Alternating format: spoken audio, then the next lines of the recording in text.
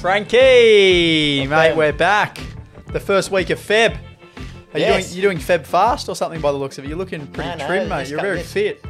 Straight out of F45 this morning here, mate. And, Yeah. Rushed to the office. You're ready to go. What time do you do there? 45. Mate, The the early nine. class, 9:30. The 9:30 class with all the mums. That's it. Frankie, mate, inflation numbers last week. This week we're going to be covering off the December quarter's growth, where the median house prices are sitting for the capital cities, and the median house price for Sydney now is the lowest it's been for a little while, which is positive for some buyers. Yeah. And a few other bits and bobs. We'll open up with our deal of the week, mate. We'll close up with our investor tip of the week, and mate, next week we've got the interest rate, the first interest rate announcement for 2023. Yeah, so next Tuesday, so that'll be interesting. Or but guaranteed a increase. mate, you got to switch your phone to silent, please, mate. You're in a Sorry about meeting. So yeah, so it all depends, I suppose, whether it's going to be a 0.25% or a 0.5% increase. There's some calls for that, so that we'll no doubt talk about that next week. 100%, mate. So the deal of the week for us over the past 7 days, mate, we've actually been buying quite a bit of property at the start of 2023, and the deal that comes to mind at the start of this year is a development project that we purchased last week. We went unconditional on last week, and essentially what we're seeing now is a lot of mum and dad developers or mum and dad investors who have bought potential development opportunities. Okay. They've gone through, they've gotten their DAs, they're very excited. They then put that DA out to quote, and then they get the quotes back and go, holy shit, this is more expensive than what we thought it was. Yeah. We're going to have to put in a lot more cash, so this doesn't look as exciting anymore.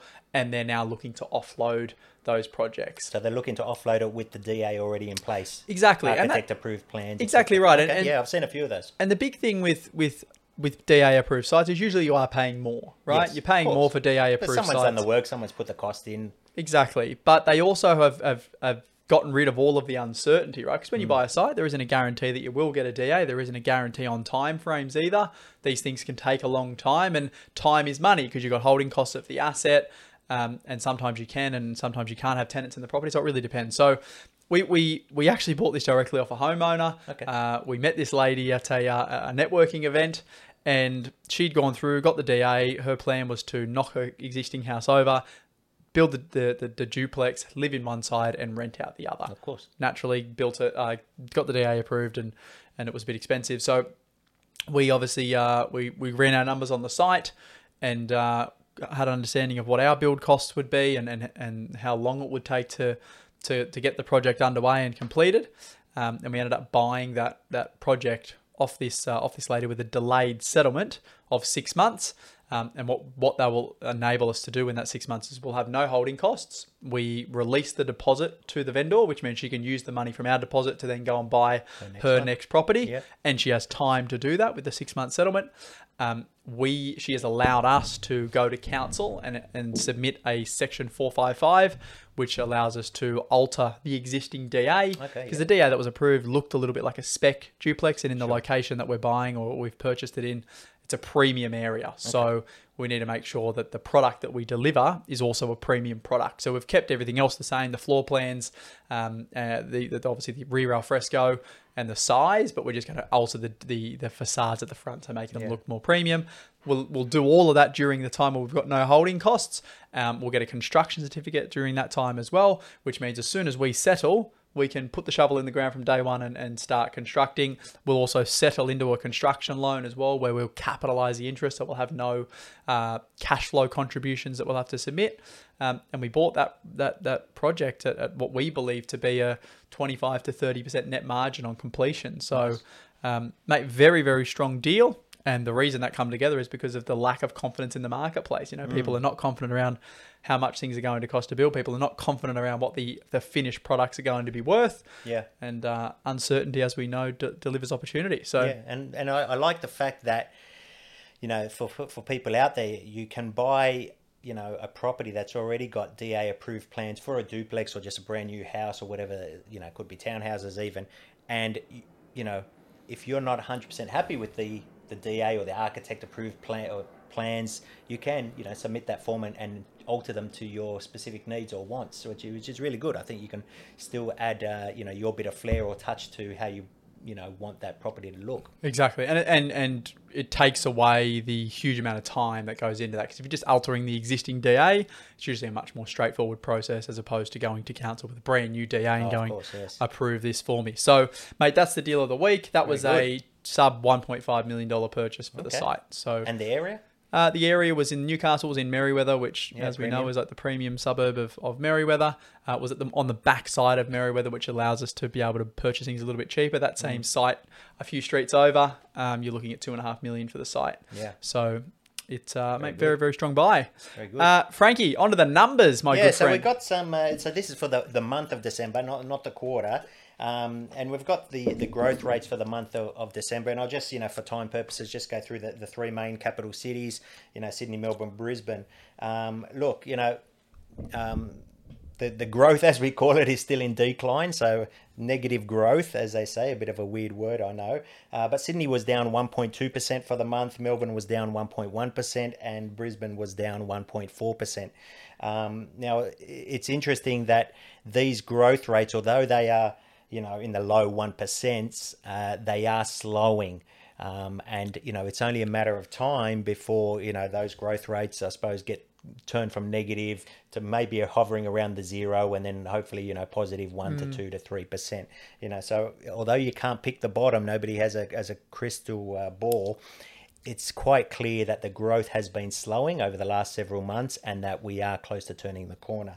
On an annual basis, if we look at those annualized figures, Sydney has dropped 13.8%.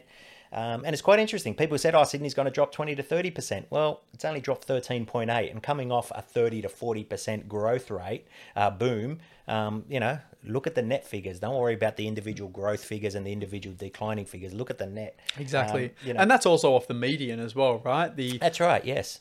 I know for a property that we own personally, I'm sitting in it right now, like we bought this property in, I would arguably say, the peak of the marketplace, which was November of 22, 21. Yeah. November 2021, and settled on it in February, start of Feb last year, so 12 months ago. Settled at a $6 million purchase price. Had that property then revalued and refinanced the property in September of last year at a $6.5 million revaluation. So an 8% increase on what I thought was the peak of the market when we purchased it. So you also need to look at individual asset basis, right? Because Paddington is a suburb, the median price would have come down in Paddington for sure. Yes. But there's usually a few contributors to that. Stock gets tighter. The top end of the marketplace stops trading. It becomes slower. That's right. It all depends what's trading. Exactly. If the bottom end starts trading, it's going to skew the median. It's going to drag the median down, isn't it? Exactly. So that's the thing we have to be conscious of. Yeah. But I think even on the macro, 13% decrease. That's across Sydney. 30 to 40% increase overall is not that dire. No, it's not. And I look at my own portfolio as well, and I'm probably down 5%, 4 to 5% on the peak. And that's across. I've got properties across 3 states. So after it boomed so much, I'm like, well, net, I'm still well up on where I was 3 years ago. Melbourne's down 9.3%, and Brisbane's down 4.7%. And, it's interesting now, the median price, we talk about medians in Sydney, has actually now dropped below $1 million. It's on sale. It's on sale, $999, just like $9.99, but a bit more, $999,000. Melbourne, $746, and Brisbane, $698.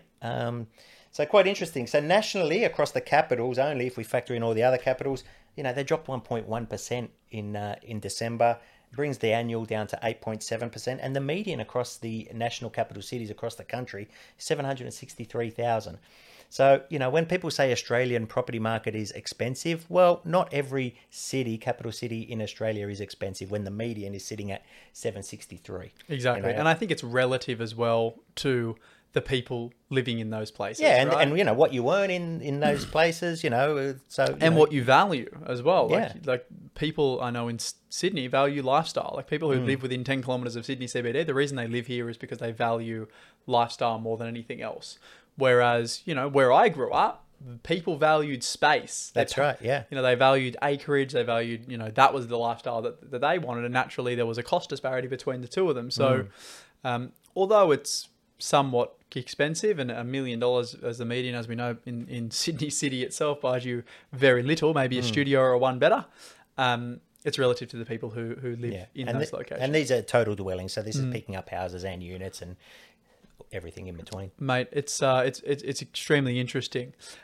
What are you seeing on the ground out in the marketplace at the moment, Frank, from the properties that, you know, we're buying for clients? Look, still very busy. You know, it's quite interesting. You know, January, you know, a lot of people had open for inspections, you know, and a lot of, you know, our colleagues and real estate agents that we know posting, you know, huge lines, and, you know, had to question a couple of them. You know, I know one in my local area. I said, is that for a rental or is that for a sale? Because we know rentals are, you know, there's a dire situation in regards to vacancy rates, and, you know, they are getting queues of a couple of hundred people just to inspect a rental, and they're coming back saying, no, this is for sales. So it's going to be interesting, February, because as we know, the real estate market doesn't really open till post Australia Day. You know, that was only a week or two ago, but, you know, it's been positive. So, you know, it's going to be interesting, the February figures, as you know, as we go through this month. I agree. And mate, I was in the inner west over the weekend, and it was the same thing. I took a video of, it was at the front of this 2.5, 3 bed little freestanding house opposite a park in Petersham. And mate, I rocked up there, and no word of a lie, probably 50 to 60 people at the front of this place. And I thought, fuck me. And mate, I went along with the camera and took a video, and mate, I went off on TikTok and I put it on LinkedIn, and a lot of people said the same thing. Oh, this is for a rental. And I was like, mate, this is for a purchase. And that gets us onto our next topic about rentals, Frank. Yes. And I did a story with the AFR yesterday, and it'll be on the front cover of the weekend AFR tomorrow, or if that's for Saturday, about the rental crisis, as they're calling it, and how competitive the rental market is. And one of the big reasons for this is affordability, one, to purchase, both from a price standpoint and then a cash flow standpoint, right? If people want to live in a certain style of property, and, you know, let's just say that property is $1 million, like the average the median for Sydney, and they're paying 5% interest, like it's $50,000 a year just in interest repayments if you borrow 100%. So that's driving people away from buying. People who are a little bit more conservative maybe, or don't have the position, they're then going, okay, well, let's not purchase, let's go into a rental. Have to rent. That's the only other option, isn't it? Yeah, which is pushing more people into that segment of the marketplace. And then, you know, on top of that, we've got a lot of rental properties being removed from the market, which people are moving back into, which is obviously removing rental stock. And then we've now got immigration coming back into Australia, which is obviously driving competition for rentals. We've got a low amount of building approvals and a low amount of new stock coming to the market, which means, again, it's putting pressure on it.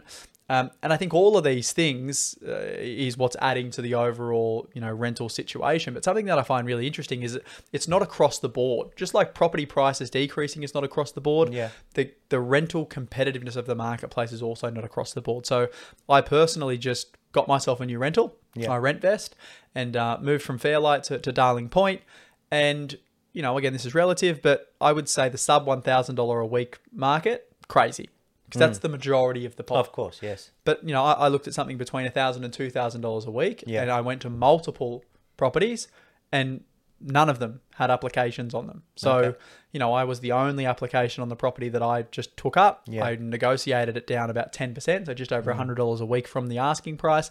I applied for a few in Walsh Bay, which is another location that I was interested in living in, and no applications on any of those properties. So it was interesting for me because I expected, it's going to take me forever. I'm going to have to compete with all these people. From what you see on the media, that's what you expect, I'll have to lean on some relationships that I have to be able to get into something. But, mate, like, it was very simple. I applied for the one that I wanted, and... So what you're saying is, you know, we talk about, you know, affordability of not being able to buy, you know, post boom, but there's also that affordability in rentals as well. Like you said, post, you know, under $1,000 a week, manic, you know.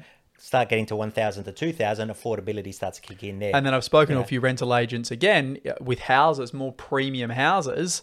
You know, you may be talking $2,500 to $5,000 a week, and for some people that's not relative, but for a portion of the population it is. And the same thing, extremely slow at that end of the market. Whereas 2 years ago, that end of the marketplace was so hot, because people couldn't find something to buy. Yeah. So what was happening was in the top end of the market, and I'm assuming this is probably happening in the bottom end too, is people were selling and then going, fuck, we can't find something to buy. We got an incredible price for our property, and then they're being forced into rentals. And at the upper end of the market, there was a huge lack of houses available, and people were paying huge money for it. Where that's completely changed now because there's less FOMO in that marketplace for the owner occupiers who are looking to buy, so they can take their time more. They're not selling before they buy; they're buying before they sell, and that's obviously causing a softer rental market at that top end. And it comes back to the inflation is at record highs, the cost of living, going to the grocery store, supermarket, it's more expensive than it was. Coffees are hitting $5 and so rental prices are going to have you an just impact bought as well. two coffees. Yeah, Frank. Is everything okay? It's all right, mate. I splurged for you. So in regards to another thing I'd like to touch on too is when we're in a boom period, you've got investors who have been holding property for 10, 15, 20, some of them 30 years, and obviously the best time to sell a property is during a boom, especially property that's not very good. Yes, but even for these ones that are good and they're getting top price, if a owner occupier comes and buys that property and these people were investors, that's an investment property that's now off the market. That's one less investment property there to house a renter. And you times that by 1,000 to 10,000, suddenly you've got all these properties that had been an investment property for the last 10, 15, 20 years. Now there's suddenly an owner occupied property. That tenant has to find a new rental, and there's obviously one less in the pool. So and like I said, that one less turns into 10,000 less. Exactly. And, it's a less supply of rental stock, and that's what we're saying here now. And look, during my time of investing, I've seen this before. Like I've seen the booms and the declining periods of property prices. I've seen this before in regards to vacancy crisis, and then other times the vacancy rates are super high and it's in the tenant's favor and they're getting really great rents, and it's all part of the cycles that we talk about, and we're just now going through the cycle for rents Exactly. And from this, investors who are holding these rental properties are now starting to get back some of the yields that they had lost previously. So it's all swings and roundabouts, as we say. And that was the comments that I made in this article that'll come out tomorrow was around, the reporter was asking me, well, as I'm an investor and a renter, as a landlord, how are you enjoying, or what impact are the rental increases having? And I said, the funny thing is, the majority of our tenants are locked in for 12 months. That's right. So I haven't felt any increases. So there's been all this media around rental increases on the rest of it. Mine are the same. Mine don't come up till mid-year. It seems that I locked in a lot of my rents as they just happened to come up in April and May last year, and the rentals really started going berserk from June, July onwards. Exactly. So then you wait, for the... You got to wait 12 months, Exactly. And in the meantime, interest rates have been going up. And it's not like you can put up your rent to cover your interest repayments anyway. No, you a lot of my repayments have doubled from what they were. And you can only put up what the rental market can take. Exactly. And you just got your land tax bill. Everyone's starting to get theirs. Yeah. I got my land tax bill, and that's the other thing, right? It's not just interest rate increases. That's right. Now, because we've had significant amount of growth, and this is not a poor me story, but it's just a thing you have to think your about. land tax has gone up as well. Because the value of your property's gone up, the value of the land's gone up. I sat down with a independent valuer yesterday for breakfast, working on a few things that we're doing internally, and he was saying what he's getting now is a lot of people coming to him and they're saying, I got my fucking land tax bill this year and it's incredible, but I don't believe my land value is this high. So now they're challenging the valuer general to say, well, what you're saying my land is worth, it's not. And they're trying to decrease their taxable land value. And, it's all part of, being investing. As investors, we know we're getting into that. We know we're going to buy, several properties in one state. But what was your land tax bill? Were you saying was about 25 grand, right? 25 grand on my total portfolio. Actually, not on my total portfolio, just on my New South Wales holdings. I'm yet to get any from Brisbane and Victoria yet. And that's a significant amount of money, right? Yeah. But then you look at that in relativity, like I look at it in relation to how much the estimated properties have gone up in value, and at the end of the day, I'm happy with that. And yes, the land tax is $25,000 is a lot of money, but we've got tax refunds coming in from, having those properties. Like I said, the properties increasing in value substantially has allowed, my equity to grow and for me to access that should I want to. And at the end of the day, the land tax is in a percentage basis, is a very small percentage. It's a holding cost of holding those properties long term, and it's a very small percentage, if you look at it in the scheme of things, of the value of the properties. Exactly right. So it's all about net numbers, like we spoke about. It is, yes. Not focusing on individual numbers, And I think before we get on to the next thing, we talk every week. This podcast comes out every week. People seeing the media every single day and what's happening. And it's very easy to get caught up in the micro, right? We live in a microscope, but then we look at data a lot of the time through a macroscope, right? And we talk about long-term metrics, and you just need to remind yourself sometimes that, you need to zoom out, because it's very easy to get caught up in, being reactive. What's happening here? What's happening there? Information, this overload, anxiety, stress. Should I be buying? Should I not be buying? But when we zoom out, and we like to talk about 10, 15, 20, 30-year growth rates, the line never is consistently moving upwards, right? It looks like a mountain from a distance. Yeah. It's going up and down. And the ups and downs on a macro level don't look very big, because they're not. But those ups and downs, when you're in them, emotionally feel like, it can be very stressful. And like in the boom time, it's like you want to, it was funny, like during the boom, the news was bringing out articles of how much, if you held $1 million property, how much you were making per day. Now, and we always talk about, investors make money during their sleep.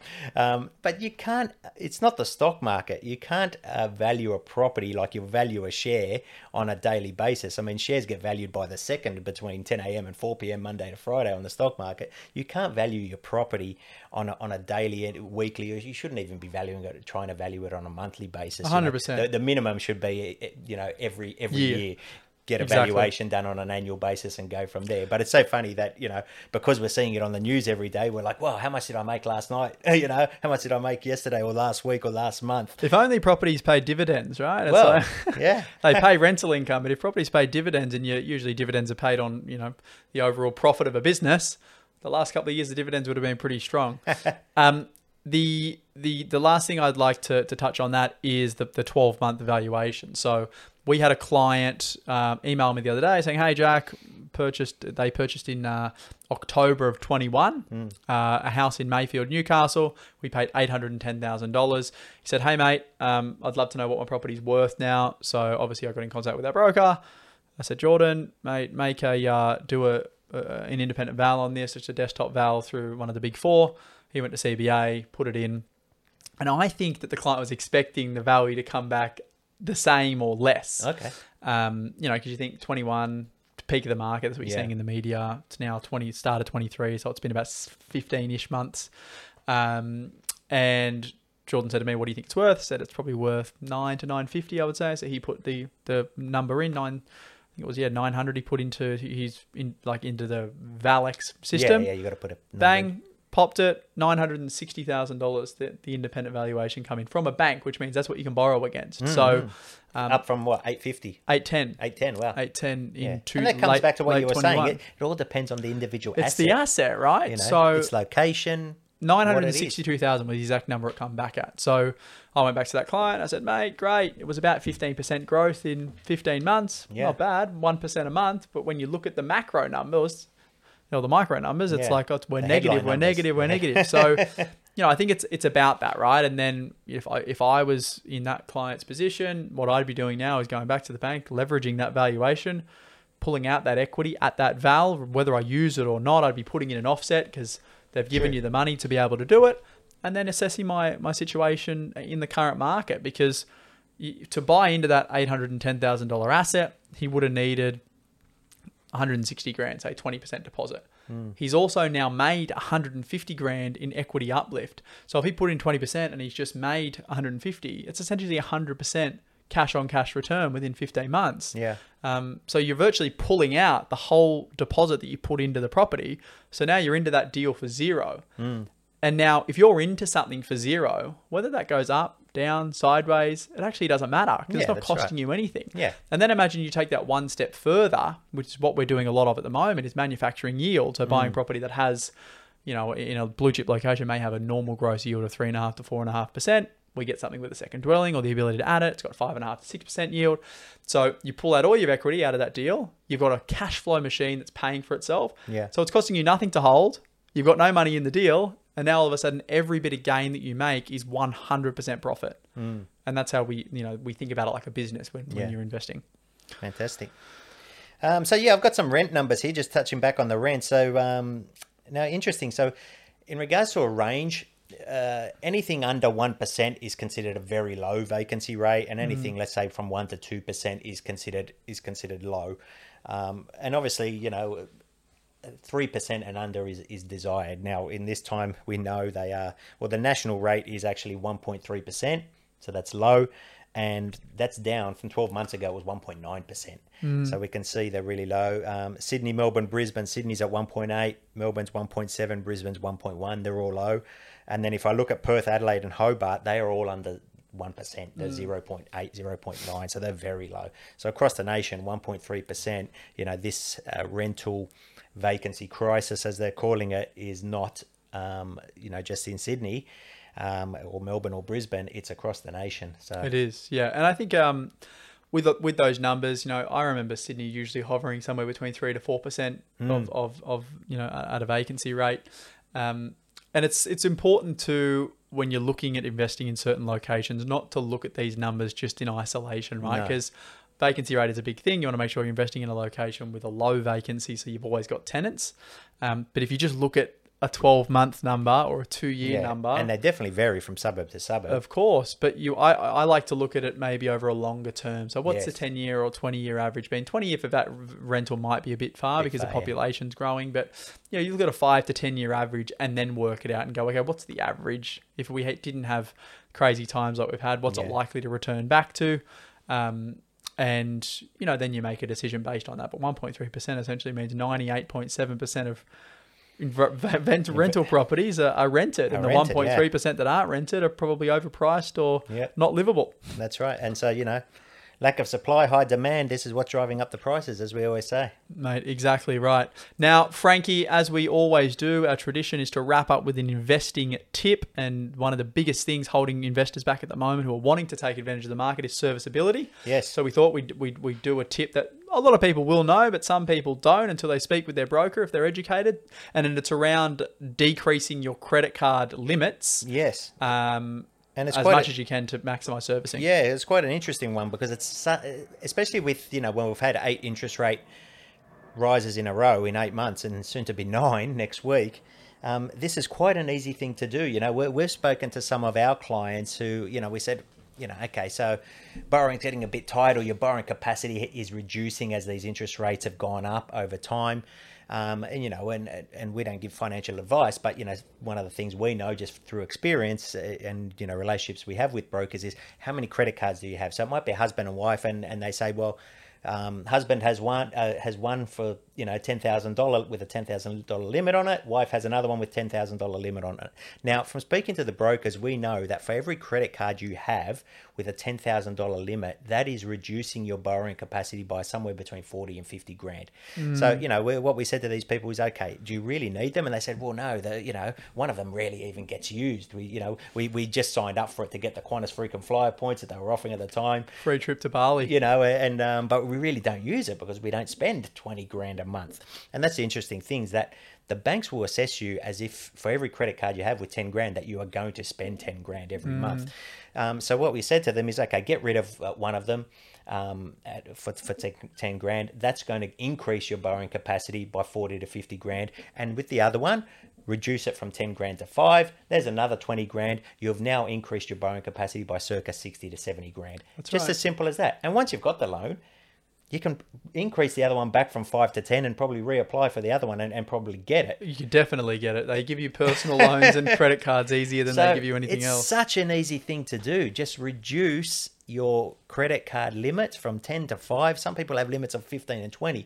Reduce them to the minimum you need. Get rid of the ones you're not using.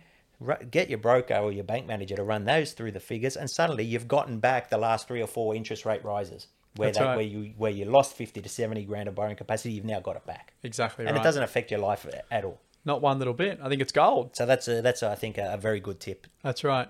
Frankie, like we said, next week, interest rating. Big week next week. Looking forward to it. Big week. Frankie loves coming into the office on an interest rate week. Yes. He turns the TV on and just gets everyone Have we got around. a tip? Are we going to tip it? Are we going to try and forecast what it is? Mate, my forecast is an increase. Inflation numbers are up.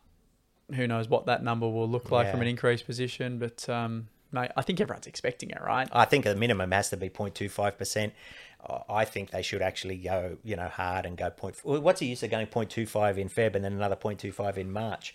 Just go 0.5 now. It's just straight up the guts. Rip the Band-Aid off, as I say. I don't think they will, based on, the RBA only yesterday, I think, came out with a bit of an announcement that they think inflation will start to fall, which you'd hope so after what will be 9 rate rises. So it's probably more than likely going to be 0.25, but I like to go out with a bit of a bullish. You like to mentally prepare for 0.5%. Yeah, that's right. So anyway, let's see. We'll wait till next week. Mate, 100%. And if you're enjoying the podcast as well, please go on and follow it so you get the notifications when we launch them. Obviously, leave a comment on there as well to give us feedback as to what you're liking and what you're disliking. And if you've got any recommendations, share them as well. Anything you'd like us to discuss. That's it. Frankie, solving the world's problems. Thanks, mate. Till next week.